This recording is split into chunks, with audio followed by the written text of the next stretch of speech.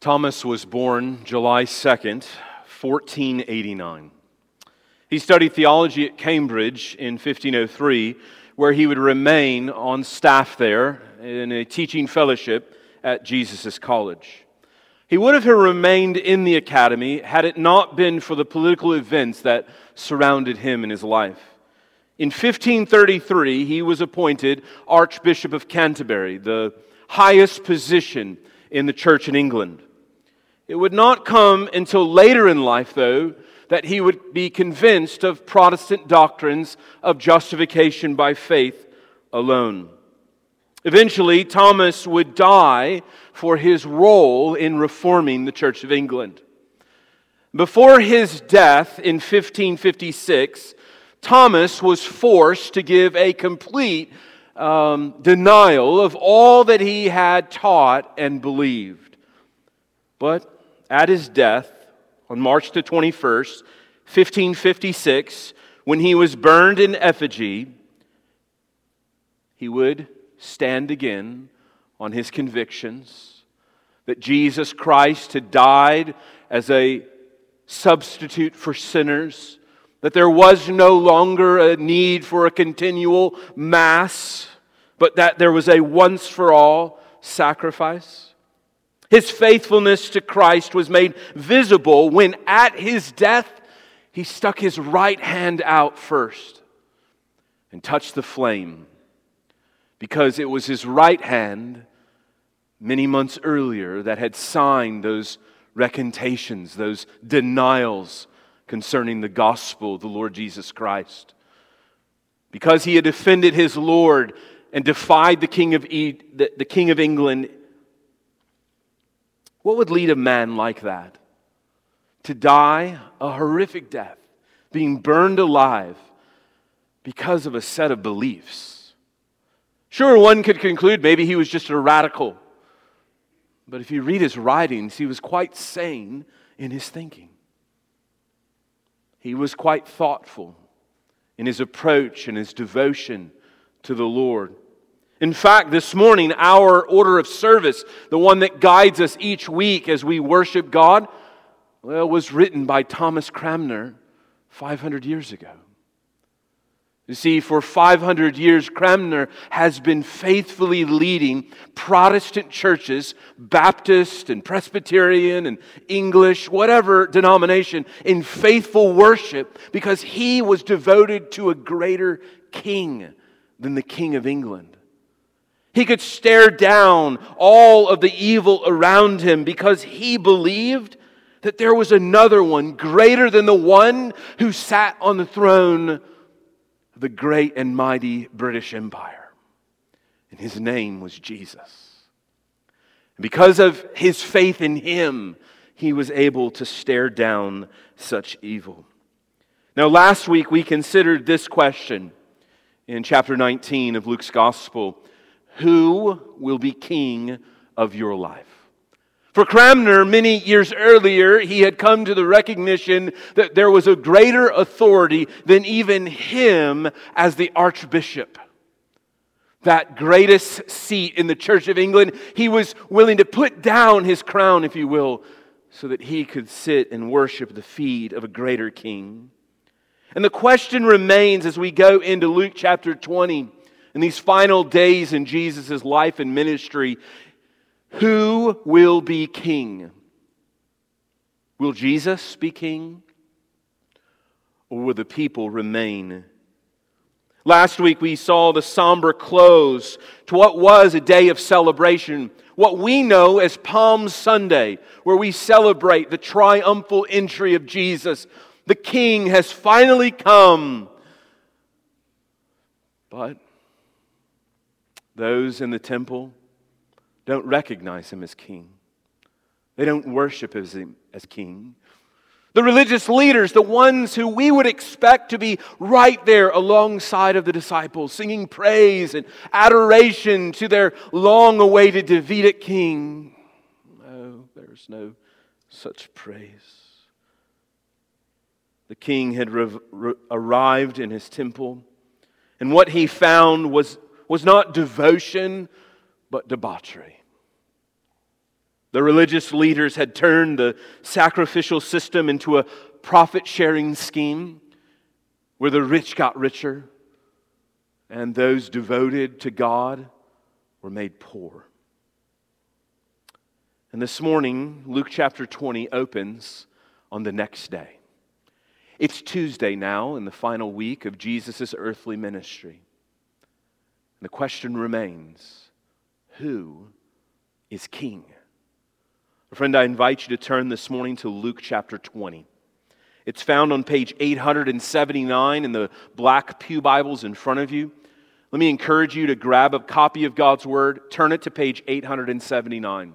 If you're not accustomed to looking at God's Word, the large numbers, those are the chapter numbers, and those small numbers that look like footnotes, those are the verse numbers. And I should encourage you to find that giant number 20, the big 20 on page 879. If you don't have a copy of God's Word, you are welcome to take that pew Bible home with you as our gift to you. We commend you reading it and getting to know God better through it. Luke chapter 20. One day, as Jesus was teaching the people in the temple and preaching the gospel, the chief priests and the scribes with the elders came up and said to him, "Tell us by what authority you do these things, or who is it that gave you this authority?" He answered them, "I also will ask you a question. Now tell me, was the baptism of John from heaven or from man?" When they discussed it with one another, saying, "If we say from heaven," he will say, "Why did you not believe him? But if we say from man, all the people will stone us to death, for they are convinced that John was a prophet." So they answered that they did not know where it came from. And Jesus said to them, "Neither will I tell you by what authority I do these things." And he began to tell the people this parable. A man planted a vineyard and let out its tenants, and went into another country for a long while. When the time came, he sent a servant to the tenants so that they could give him some of the fruit of the vineyard. But the tenants beat him and sent him away empty-handed. And he sent another servant, but they also beat and treated him shamefully and sent him away empty-handed. And he sent yet a third, this one also. They wounded and cast out. Then the owner of the vineyard said, "What shall I do? I will send my beloved son. Perhaps they'll respect him." But when the tenants saw him, they said to themselves, "This is the heir. Let us kill him, so that the inheritance may be ours." And they threw him out of the vineyard and killed him. And then, what then will the owner of the vineyard do to them? He will come and destroy those tenants and give the vineyard to others. When they heard this, they said, "Surely not." But he looked directly at them and said, "What then is this that is written? The stone that the builders rejected has become the cornerstone. Everyone who falls on that stone will be broken to pieces, and when it falls on anyone, it will crush him." The scribes and the chief priests sought to lay their hands on him that very hour, for they perceived that he had told this parable against them, but they feared the people. Friend, this morning we're going to consider these 19 verses. Luke, who's writing to a friend of his named Theophilus, to give him an orderly account of all the things that he has come to know and believe. Luke writes and records this particular story so that Christians would be assured of the authority of King Jesus, though it was rejected. And so the point of this sermon: only those who humbly hear and believe that Jesus is King will inherit the kingdom of God.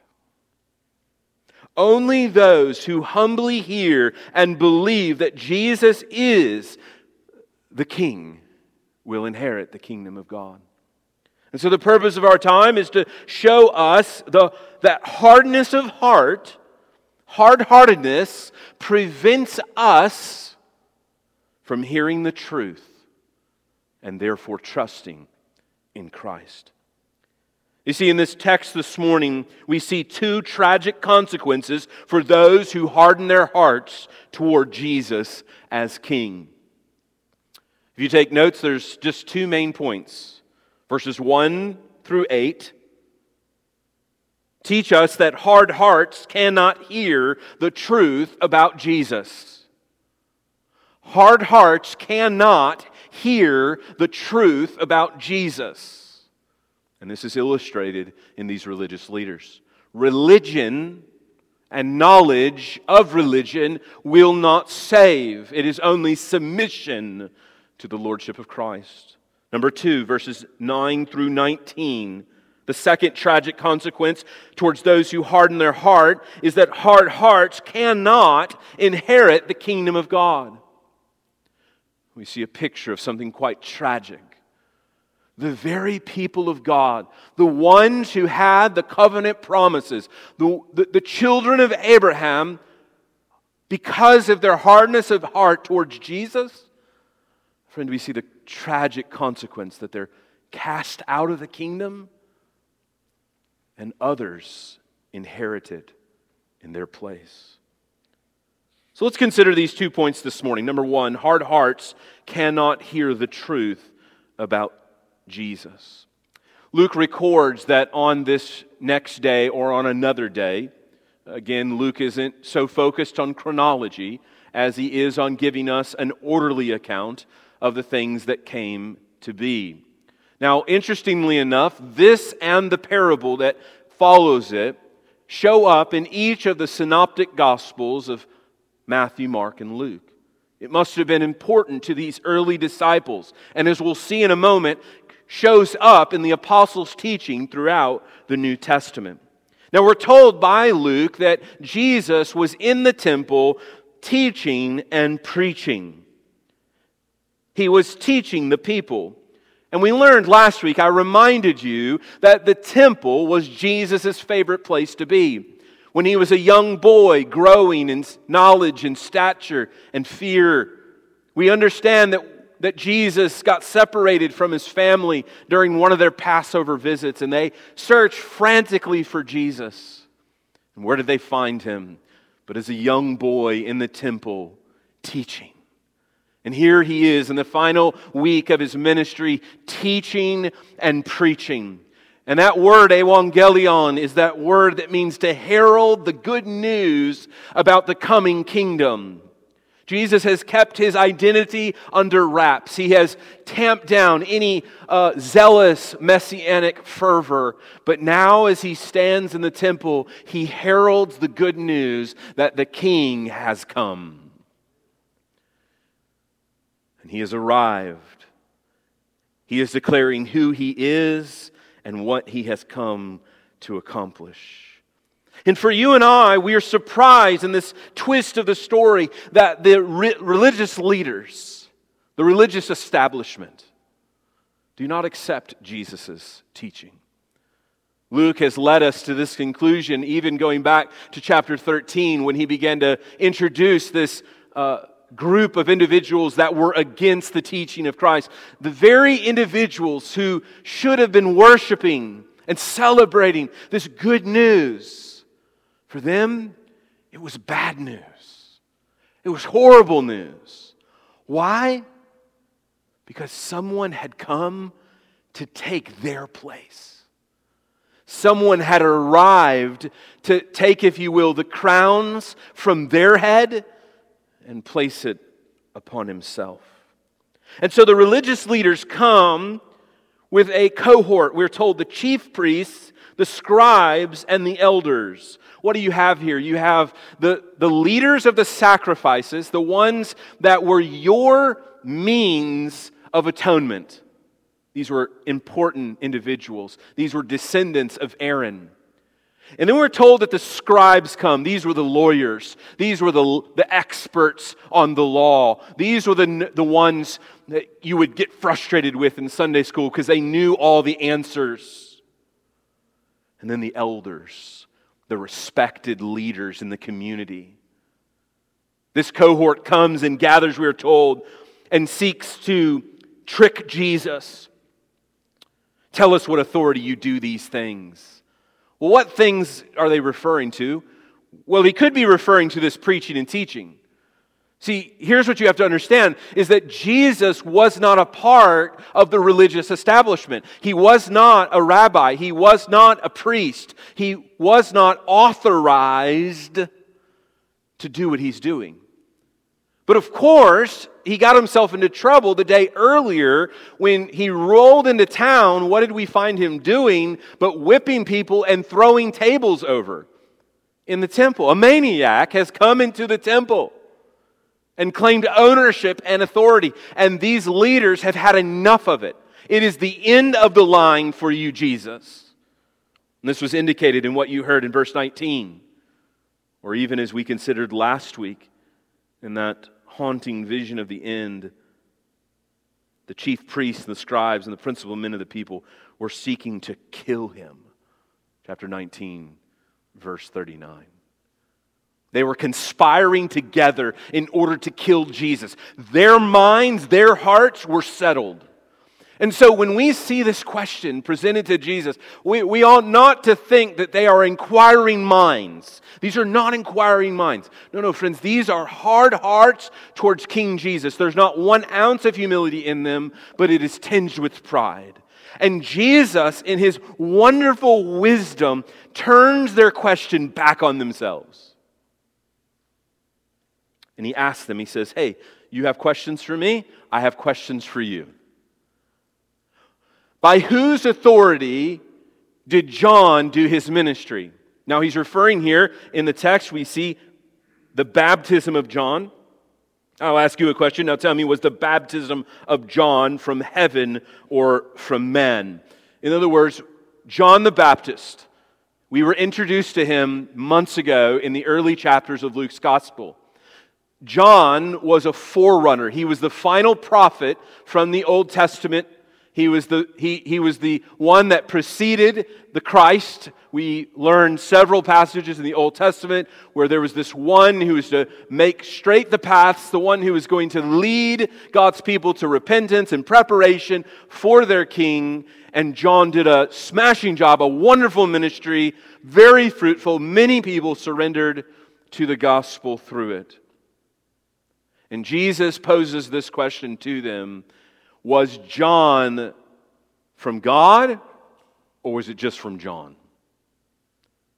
And you might say, well, how does this have anything to do with verse 2's question that these leaders present?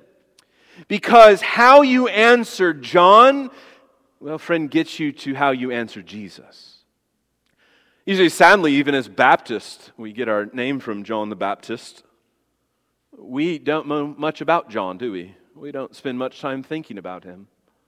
But John had a tremendous ministry. In fact, Jesus says of John, there's no one greater born of men than him. What a wonderful picture, a testimony of his faithfulness to follow God in the midst of tremendous headwinds. No one wanted to follow him, yet he kept preaching and teaching. And so, as the religious leaders begin to think of Jesus' question, they recognize the predicament that they're in. They're motivated more by the fact of their own reputation than they are about the truth. And this we see in verse 5. They discussed it with one another, saying, well, if we say from heaven, well, then he's going to say to us, why didn't you believe him? And that's natural, doesn't make sense. So if they come out and say, okay, the baptism of John, we believe that's from God, then Jesus is going to respond, then why didn't you believe him? If he was from God, then you should have believed him. You're the stinking religious leaders after all. And then they considered the other side of the coin. Well, what if we say that it's from man, which is what they believe, what they felt in their heart. They knew that this was just sort of a man-made religion, this sort of man-made. Again, John was outside of all of the religious establishment. I mean, the guy wore strange clothes and he lived in the woods, right? Who's going to go follow him? And they begin to consider the question. Look here at verse 6. Notice the irony of verse 6. But if we say from man, all the people will stone us to death. For they, the people, are convinced that John was a prophet. He was a prophet. You see the irony? The religious leaders, the scribes, the experts on the Old Testament, of all the people who should have said, oh, there he is. There's the prophet. Yes, that matches the prophecy exactly. There he is. Let's go. Let's follow him. It's the fishermen and the farmers, the housewives who get on, and they're the one that can see him, but they're blind. Friend, the whole point of this and why Jesus responds the way he does in verse 8 by saying, neither will I tell you by what authority I do these things, is because he knows that more truth isn't going to help their hard hearts. Brothers and sisters, listen. You can preach and preach and preach the truth, but until a heart is humbled, they will not hear the truth. Jesus says it this way at the beginning of his sermon that we know as the Sermon on the Mount. He says, do not throw your pearls to pigs, lest they trample them. In other words, don't waste your time. Jesus knew that their hearts had been so calcified to the gospel, there was no hope for them. And so, in judgment, he withholds the truth. Well, this is what Jesus had taught his disciples years earlier. It's recorded for us in Luke chapter 8. He said, to you, speaking to his disciples, to you it has been given to know the secrets of the kingdom of God. But for others, they are in parables, so that seeing they may not see, and hearing they may not understand. In other words, because of their hard hearts, God blinded their spiritual eyes so that they could not see and believe. Friend, this is a warning to each one of us this morning. That if we so harden our hearts to the truth that is clearly perceived by all, that God in His goodness and in His judgment will harden our hearts in such a way so that we cannot repent and believe and trust in Him. Friend, hear the words from James chapter 4 that you heard earlier this morning. I began with this because it ties in so naturally with what the response to this is. Humble yourself before the Lord, and He will exalt you.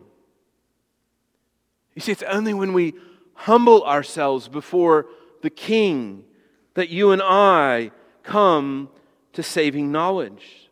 You see, the first step to knowledge is to confess that you have no knowledge. You say, that's sort of oxymoronic. Friend, this is the wonderful upside-down world of the kingdom of Jesus. Jesus does not save the proud. He does not save the noble. He does not save the people who have their life all together. You're about to hear story after story in just a moment through the waters of baptism of people whose lives were wrecked. Wrecked by who? By themselves, by their own sin and their hard-heartedness. But God in His infinite mercy and grace radically saved them and transformed their life.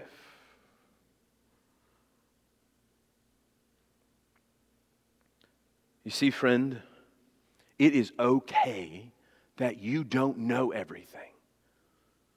When we train evangelism, when we think about sharing the gospel, I tell our people all the time, listen, and you've heard me say this, it's okay to say, I don't know.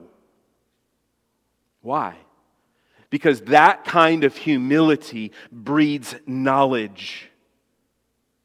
Humility is the fertile soil that allows you and I to come to a greater knowledge. So greater knowledge comes by way of greater humility.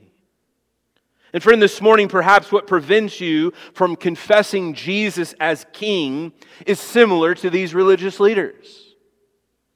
They were more concerned with their personal reputation and influence than they were about the truth.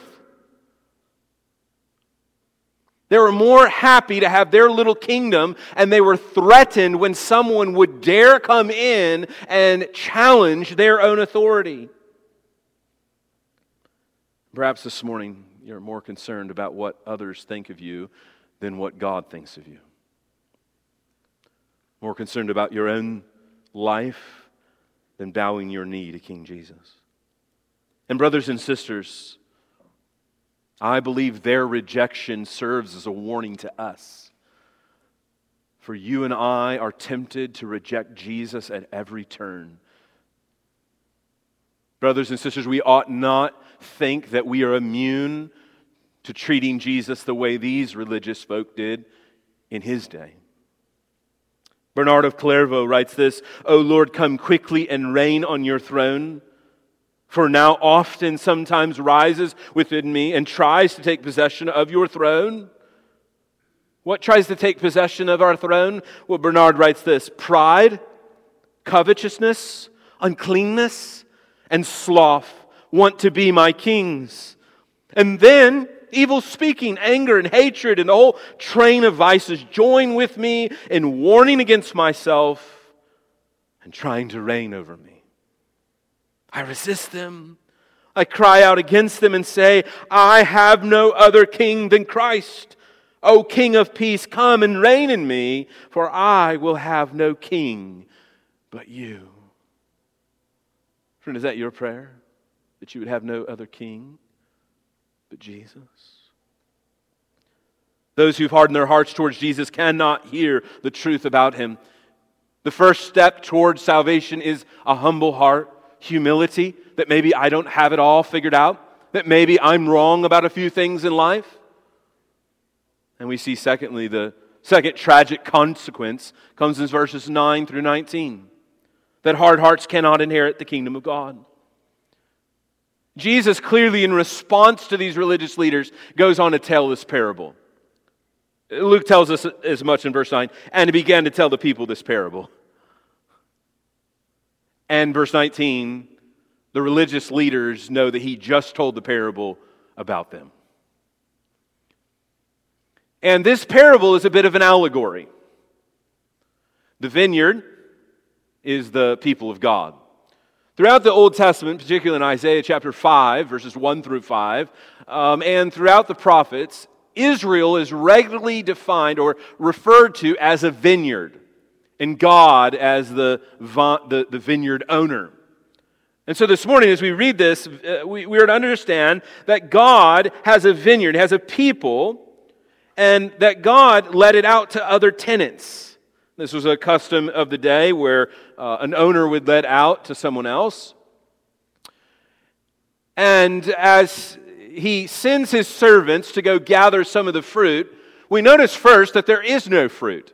And perhaps this is why the tenants are trying to get rid of the servants, because they have failed. Now we're to understand that the tenants are the religious leaders.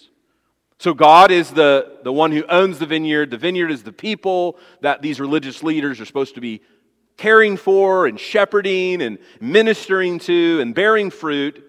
And so he sends servant after servant to these. And we're told in the text that each of them were treated shamefully by these tenants. Now, there's nothing to read into the number 3. The idea is of holistic. In other words, there wasn't just 3 prophets. You see, these prophets were regularly sent by God to the nation of Israel, and at every turn they said, "Get out of here, leave. We don't want to hear about God's word. We don't need the word. We have our own king. We have our own leaders, and we're listening to them." You see, in the past, the Israelites had either abused or killed many of the prophets God had sent them. Isaiah was reportedly sawn in two. Jeremiah was locked in the stocks, put in prison, and dangled by his armpits in a cesspool. Micah was imprisoned and starved. Hannah was imprisoned and put in stocks. Zechariah was stoned in the temple courtyard, and Uriah was struck down by the king. God's people hated these servants. And we're told in the text that the owner of the vineyard was long-suffering. Notice he sent 3 and then finally sent, we're told in the text 2, verse 13, his beloved son.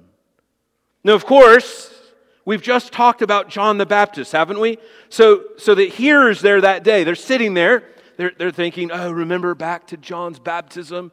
Oh, I've heard about it. I've heard stories about it. And of course, John's baptism is connected to Jesus' baptism. He was baptized by John. And what happened that day when Jesus was baptized? There was a voice from heaven that spoke and said, "This is my beloved Son. This is Him. Listen to Him." And so Jesus, in telling this parable, would conjure up in the minds of God's people a reminder of the ministry of John and that he was the beloved Son who had come. But of course, just like the servants before, what are we told there in verse 14? The tenants got together. Perhaps they thought that the owner was dead, and that's why the son had arrived. But regardless, the picture is complete, isn't it? They decide to kill the beloved son and notice, cast him out of the vineyard. A foreshadow of what is going to happen to Jesus in just a few days. Jesus will be dragged outside of the temple, outside of the territory of Israel, outside of the camp, and he'll be killed as an innocent man who had done nothing wrong. Because these religious leaders wanted to be king of their life. So imagine for a moment you go away, perhaps on vacation, and while you're away, you have a contractor come over and do some work for you. He seems legitimate at first and had a good reputation, good reviews. And so you let him have at it. You give him a key to the house and he begins his work. Well, then you return home from your long vacation. You find the lock's changed and the big fella sitting in your chair eating your potato chips. You're banging on the door, "Let me in, let me in. This is my house." To which he responds, "No, this is mine. After all, I have the key." This is what Jesus is illustrating. Someone's taken over his kingdom, and he has no recourse but to go in and throw them out. Brothers and sisters, here is the reality that Jesus is speaking. Either he will be king by a willful need, or he will be king by force. The Bible promises us that Jesus will be king. You cannot be king of your life. Either now or in eternity, Jesus will be king. Either you will live in relationship to this king or you will be condemned by this king, but regardless. And Jesus makes this point emphatically clear through his quotation of Psalm 118, verse 22. The stone that the builders rejected has become the cornerstone. What a wonderful picture that the psalmist gives us. This stone, and the builders look at it. Like, we don't want this stone. This stone's ugly. This is not the stone. We want a different stone. Get this stone out of here. We want a better stone, a more glorious stone, a stone that looks like me, a stone that acts like me and thinks like me and does what I want to do. It becomes the cornerstone. In other words, it becomes the only way that you are saved. Did you hear Peter, 1 Peter 4, 11 and 12? Peter uses this in his sermon to say that there is no other name given among men by which you may be saved except by the name of Jesus. Jesus is saying that he is the exclusive king. There are only one king in his kingdom, and his name is Jesus. And Jesus goes on there in verse 18 to make clear that everyone who falls on that stone will be broken to pieces, and when it falls on anyone, it will crush him. If you reject Jesus, you reject the only means of salvation given to you. Friend, there are no second chances when King Jesus arrives. He is coming again. And it will not be the day of salvation. It will be the day of judgment. The day in which He will sit on His eternal throne and rule and reign over His people. And your fate will be the same. Men and women have stumbled over Jesus for 2 millennia, and they will continue to stumble over Jesus. And brothers and sisters, we ought not be surprised when this world keeps stumbling over Jesus. And they'll continue to stumble over Jesus until He comes. And every knee will bow and every tongue confess that He is Lord. Friend, only those who humbly hear and believe that Jesus is King will inherit the kingdom of God. Jesus gives them these tragic words that He will come and He will deal with these wicked. And He will take and destroy those tenants and give the vineyard to others. And brothers and sisters, that happened in 70 AD. We thought about it last week, and we'll think about it again just for a moment. The people of Israel rejected Jesus as king. Even today, the nation of Israel rejects Jesus as king. They don't get special blessings for rejecting Jesus, no more than we, as individuals or as a sovereign nation, get blessings for rejecting Jesus as king. The kingdom has been taken from them and given to Gentiles. This is not to say anything about a future Jewish belief and a revival of sorts. We pray to that end. But it is a reminder of the stark warning and picture that Jesus has for those who reject Him. In this text, Jesus is quoting the prophet Daniel, and he compares the coming kingdom to a stone. He writes this, "As you look, a stone was cut out by no human hand, and it struck the image of His feet in iron and clay and broke them in pieces. Then the iron, the clay, the bronze, the silver, the gold, all together were broken in pieces and became like chaff of the summer threshing floor. And the wind carried them away so that not a trace of them could be found. But the stone that had struck the image became a great mountain and filled the whole earth." The kingdom of God is coming with great power, with great wonder. And Jesus is the cornerstone that crushes all who do not put their trust in Him. But friends, there is deliverance for those who plead for mercy. Those who act for protection and plead, "God, protect me from this stone. Let it not crush me." The religious leaders wanted nothing to do with this stone. But friend, this morning you can be saved from this crushing stone if you will bow your knee and trust in Jesus Christ alone for salvation. Let's pray. Gracious Father in heaven, we are overwhelmed by Your mercy and grace.